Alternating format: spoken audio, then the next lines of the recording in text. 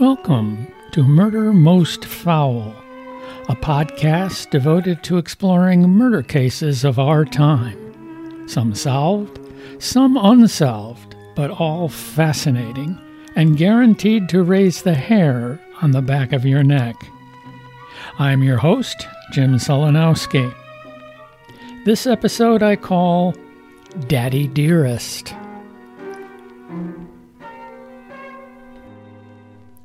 In this episode, we examine a cold case, a very cold case. And to help us better understand this grisly axe murder that happened almost 38 years ago in Brighton, New York, a suburb of Rochester, is Dennis O'Brien. At that time, he was a local TV news producer in Rochester. So Dennis, Tell us about that night, the night of this axe murder. It was a Friday night. It was very cold, as February in Rochester tends to be. It was snowing, again, not an unusual occurrence. And I was sitting at the desk closest to the managing editor.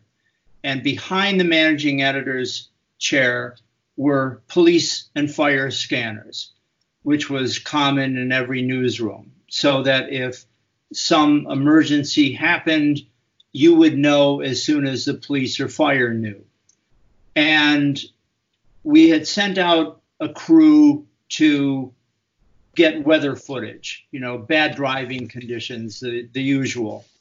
And there wasn't much else going on. There was no real big story dominating the news. What happened was we could pick up on the scanner that there was something going on in Brighton, New York, which was, for the most part, a very nice but somewhat sleepy suburb of Rochester. And we thought, what is going on? And there was activity, but it was vague in its description.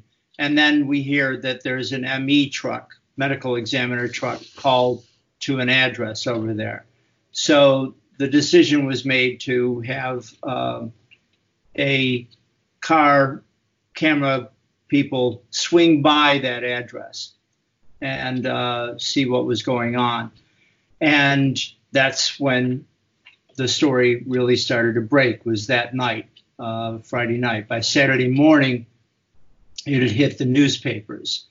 And that's when everybody woke up and saw that lurid headline of saying axe murder. Wow. There's no two words in combination that are much more powerful than that in terms of getting your attention.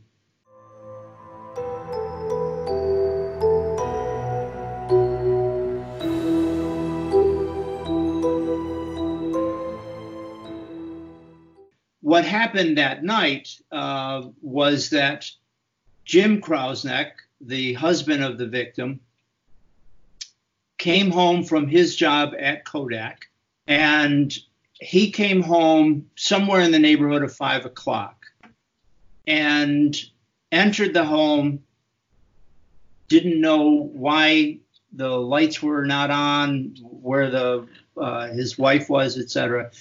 Walked upstairs and discovered his wife in bed with an axe in her head. And their young daughter, Sarah, was in her bedroom, just down the hall, a few steps down the hall, huddled beneath the blanket with 2 sweaters put on badly because she had dressed herself. And he then grabs Sarah and runs out of the house and across the street to a neighbor and says, my wife's been murdered, call the police, and so forth. That begins an incredible saga of crime that was unparalleled in Rochester. And for that part, pretty much anywhere else. It was a story that had what we thought at that time was an ending that was unpredictable, that was out of place. No one who knew Brighton or knew just the general area, or even the couple, could put those together with the words axe murder.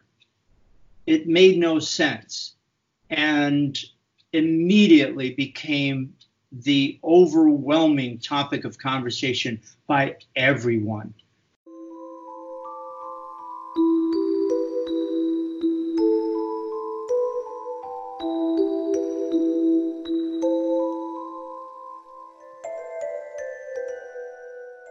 No matter where you were, what you were doing, you could be coming out of church, you could be having coffee in a diner, you could be at work, you could be on the phone with your aunt. No matter what it was, the first item of conversation was, what's going on with that? What do you think? How did this happen, etc.? And it was assumed after a while that the prime suspect was the husband, James Krausnick. What was the physical state of the crime scene like when the police arrived? The crime scene was basically in two places, on two floors. The murder on the top floor. On the bottom floor, there was some kind of what appeared to be evidence of an attempted burglary. There were materials from the house, whether it was silverware, good china, I'm not sure what it was, that was piled up on the dining room floor. And at that point, you thought, well, then maybe this was a burglary that got interrupted, and the wife, Kathy, was the victim of having discovered this taking place in her house. However, there were a few things that didn't make sense in relation to the burglary motive. The material was never taken from the house. Kathy was asleep upstairs. Why would you go searching the house after you have been in the house, gathered your material, and then you're like, oh, wait a minute, before I leave, let me check to see if there are any witnesses. And even if you went upstairs and she was sound asleep, wouldn't you tiptoe out of there? And again, who knows what the deal was with poor little Sarah in her room? Was she sound asleep at the time? Hopefully so. But if you then, whether you carried the axe in with you or you discovered the body according to this robbery scenario, if you discover the body and say, wow, there's a potential witness, I should kill her. Then you go down to a house, through the house that you don't know, into a garage, and you find an axe. You go back into the house, you go up and you kill the person in the bed, sound asleep. And then, yes, you would be covered in blood, and there was no trail of it.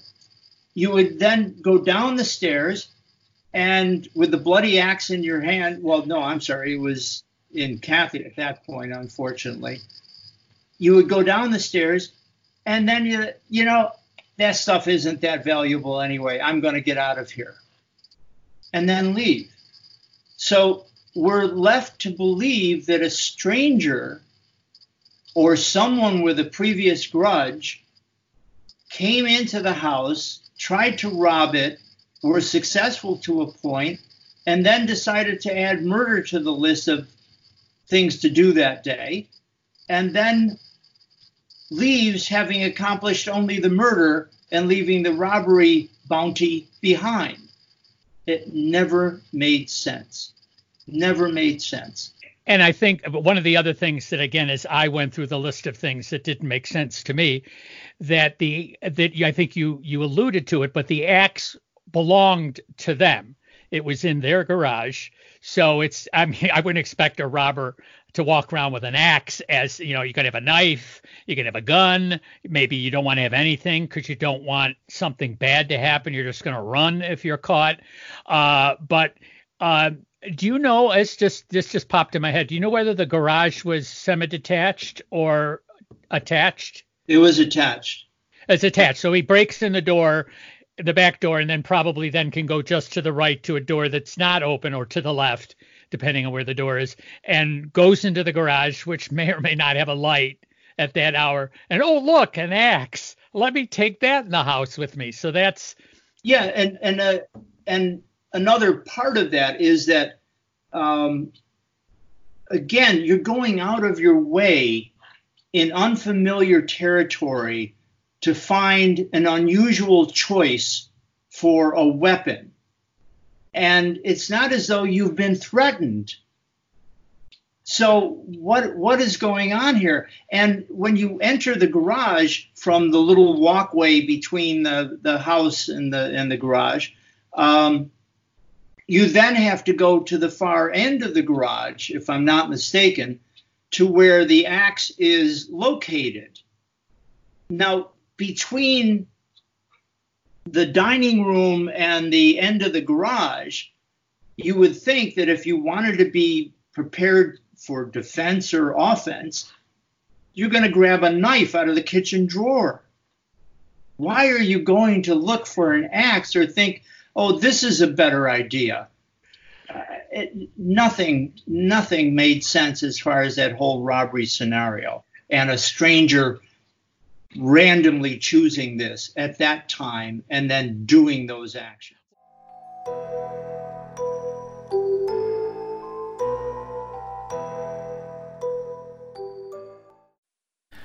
I would think that given the husband's alibi that he was at work, that time of death would be something fairly important, no? Time of death was, right from the very beginning, was crucial to making a case. And keeping in mind that circumstances were very different. 1982 doesn't sound that long ago, although this February 19th, it will be 38 years since the actual murder took place. But regardless, that doesn't sound like the world was back in the Stone Age or something. But comparatively, it was, in terms of so many things, of cell phones and surveillance cameras and internet and so on and so on. In other words, there are so many ways you can get caught now that you could get away with then. And one of the things that they tried to figure out was, if Jim says he left for work somewhere in the neighborhood of 7 a.m., I think he said earlier than that, then that meant that she would have had to have been murdered somewhere right after that, probably. They think, I mean, because the girl wasn't harmed, so, and she definitely would have been up and around and so forth. So if you figure that Sarah's asleep, Kathy was asleep when she was murdered, it's probably early in the morning, and maybe right after Jim left. Again, the burglary theory was that maybe the guy waited for him to actually leave. The time of death originally was pretty broad, and it included, I think it might have gone up to, and I'd have to check notes to find this for sure, but I think it might have gone up to like about 8:30 in the morning or something like that. So time enough for Jim to have left and be far removed from the scene, somebody else to come in and perpetrate this terrible act. But when this came up for reinvestigation, and everybody from the ME and Michael Baden, the famous forensic and medical examiner, got involved, they began looking more closely at the TOD, the time of death. And they said, could it have been earlier? Perhaps.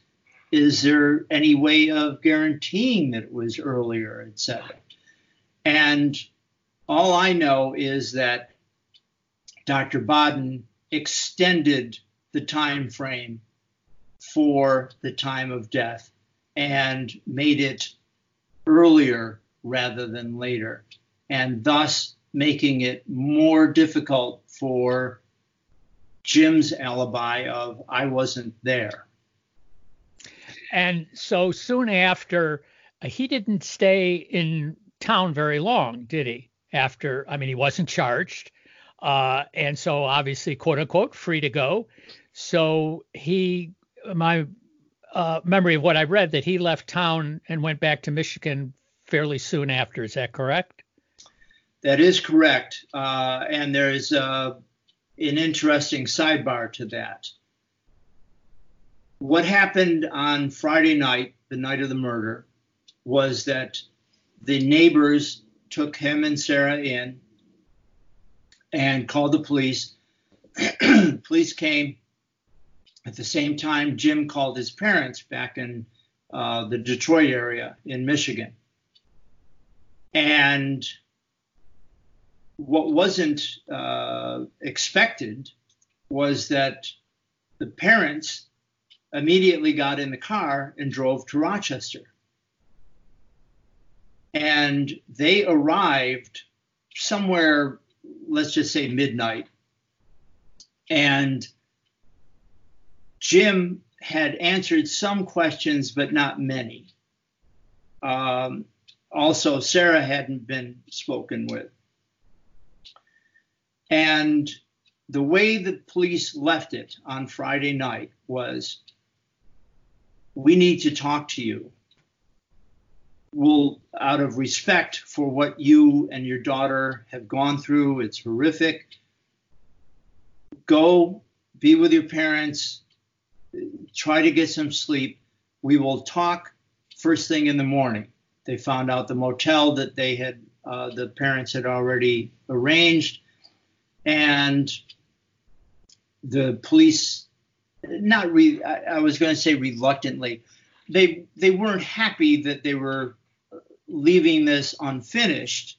But at the same time, just humanity and compassion would tell you, look, this can wait. And they had the guarantee from the family that they would be there first thing in the morning. The detectives showed up the next morning and they had checked out. They had never really stayed in the room. They had gone back to the motel and then started driving. All of them? All of them. Oh, so it's the two parents and James and Sarah? Correct. They went back to James's parents' place in the Detroit area. So I understand that the police did follow him out to Detroit, but at that point he was not going to talk to them and certainly was not coming back to New York. So what did the police do at that point? There wasn't much they could do. And so they had to return and kind of regroup and figure out, where do we go from here? Meanwhile, Jim hired a lawyer in Rochester, whose name escapes me at the moment, but a well-known criminal defense lawyer.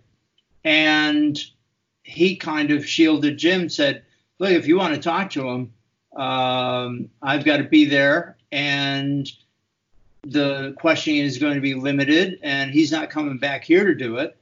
And there were all kinds of restrictions. And basically it came down to, if you want him, you got to arrest him.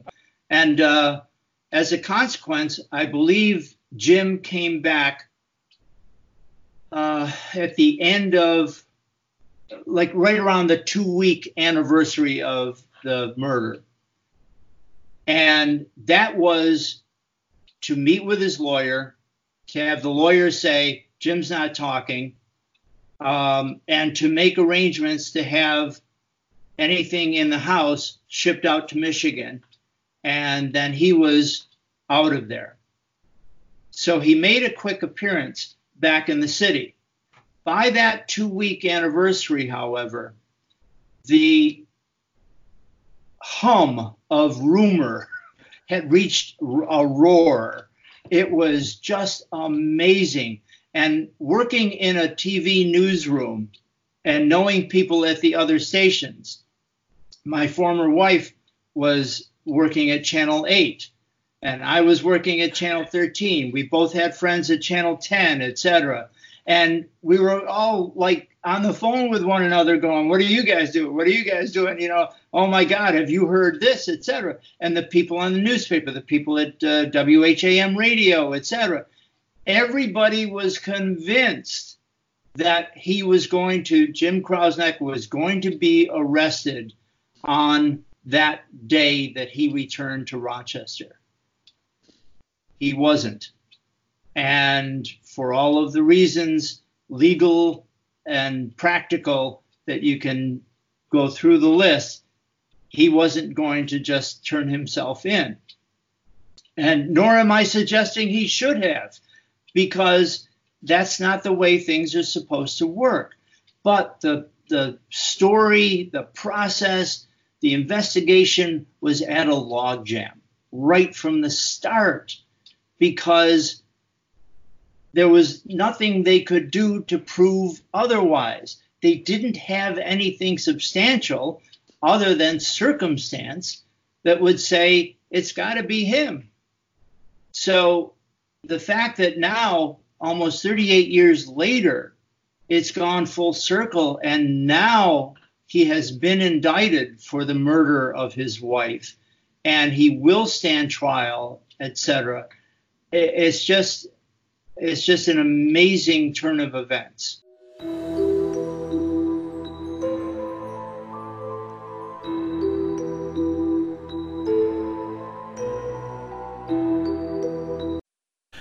And although not necessary to convict or even to charge someone, the issue of motive, but I'm sure they wanted to try to come up with one. Now, certainly when it's a husband and wife issue, domestic violence is certainly a top motive. And I do understand that he was having some trouble at Kodak because he had lied about having a PhD. And they caught him and sort of told him, you have to complete this PhD, or because you lied on your application, we're going to terminate you. This was a tough topic between Kathy and Jim, because here's a mother in a city that she doesn't know in the middle of winter, where people are pretty much isolated until May. It's not like other places where spring might arrive in March when it's supposed to. No, we've still got snow drifts. But she's there with a little girl all by herself, going nuts the majority of the day, and hoping that this is going to pay off. We moved from a place with friends and teaching, etc. And, I was hoping for a better life here, but you're telling me that you're not sure what's going on with your job. So we're not privy to these conversations. Nobody knows what Jim and Kathy talked about, or how tense it got, or how loud it got, perhaps. We don't know. But it was almost certainly a cause of great consternation, because Jim was lying, and I don't know what he was telling Kathy as far as the situation. Was he telling her, was he being open with her and saying, look, if I don't have this PhD to give them in another 3 weeks, they're going to cut off my job, And here we are in Brighton, New York, and in the middle of winter, and I'm unemployed and you're not working and we've got a small daughter. What happens? Now, you're probably too modest to mention this, but I am aware that you almost single-handedly kept this case alive, in a sense, maybe if not in the public eye. Certainly you kept in contact with the authorities and with Kathy's family. The thing that struck me was that this was a family who must have had a really tough time, especially in the beginning. They were defensive of Jim Krausneck because they couldn't imagine that he would kill their daughter. They knew Jim. They the father of their granddaughter and niece and so forth. It just was incomprehensible that Jim could have done it. So they were proponents of the stranger or somebody else somehow has a connection and came in and did this. And I think it didn't take too long for them one by one almost to kind of turn around, changing their defense or retreating from that defense because of Sarah. You don't want to lose that connection. And Jim was definitely the type who would all right, if you believe I'm guilty, I'm not bringing my daughter over to listen to that stuff. Let's fast forward to just before the arrest. Did you see this coming? Were you in contact? Kathy's family and I had stayed in contact, and Mark Henderson and I stayed in contact. And I would talk to him every few months. He'd say, all right, nothing happening yet, but there's a possibility that the DA might present it to the grand jury, et cetera. And they're meeting now to talk about that possibility, et cetera. We've gotten the DNA back from the FBI lab. We've gotten this back from another investigation, et cetera. So he kept me apprised all along once I had that initial conversation with him in 2015. And from that point on, we stayed in contact, and he did a boatload of work. And a lot of it really was organizational, and it was the kind of thing where he used a DVD copy of the story that I did as his pitch to the FBI, as his explanation to the DA. Here's the case. Here's what happened. Here's what we're talking about, basically in 11 minutes or however long it is. And he said it turned out to be a great introduction to people working on the case, to people interested in the case, et cetera. And he, as a consequence, always credited me with having something important to do with getting the case up and going again. And so I heard that the grand jury was very possibly going to be getting this case, that they had assigned an ADA, and the grand jury would be getting the case, and then the fingers would be crossed, will they serve up an indictment? And if they do, what happens then? So I got a heads up from him the morning of the announcement that there was an indictment. And then right after that, spoke to other people like Doug Embledge from Channel 13 and so forth. Now, earlier you had mentioned Michael Baden, who is a high-profile ME type. And he has been he has come into the case through some door, and you want to tell us a little bit about what he adds to the Krausman trial. He was called in to look at all of the available medical information on the case. Now, who called him in, who paid for his involvement, I'm not entirely certain. It might have been the family. I really don't know, and nor did I pursue asking about it, only because I recognize Michael Baden's name. I've done a number of stories in which he was a lead participant in terms of what he said seemed to, in effect, kind of open up or in some cases go against what had already been found or they thought confirmed. But Baden said, no, if you take a look at this or that, it doesn't play right. Baden was in the news down here, well, nationally as well, with the Jeffrey Epstein case just last week. And it was on 60 Minutes, was that his results, autopsy results, looking at Epstein's death and the cause of it, etc., he completely turned it on its head. So what he did, what Michael Baden did with the Kathy Schlosser case was he looked at it and said, as far as I know, the time of death here is the thing that we need to concentrate on, because it is that will determine whether Jim is a suspect or not.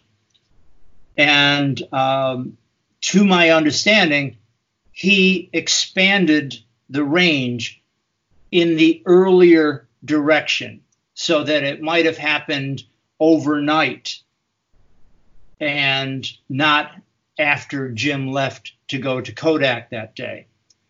And if it happened overnight, that would make more sense. A, she would be asleep.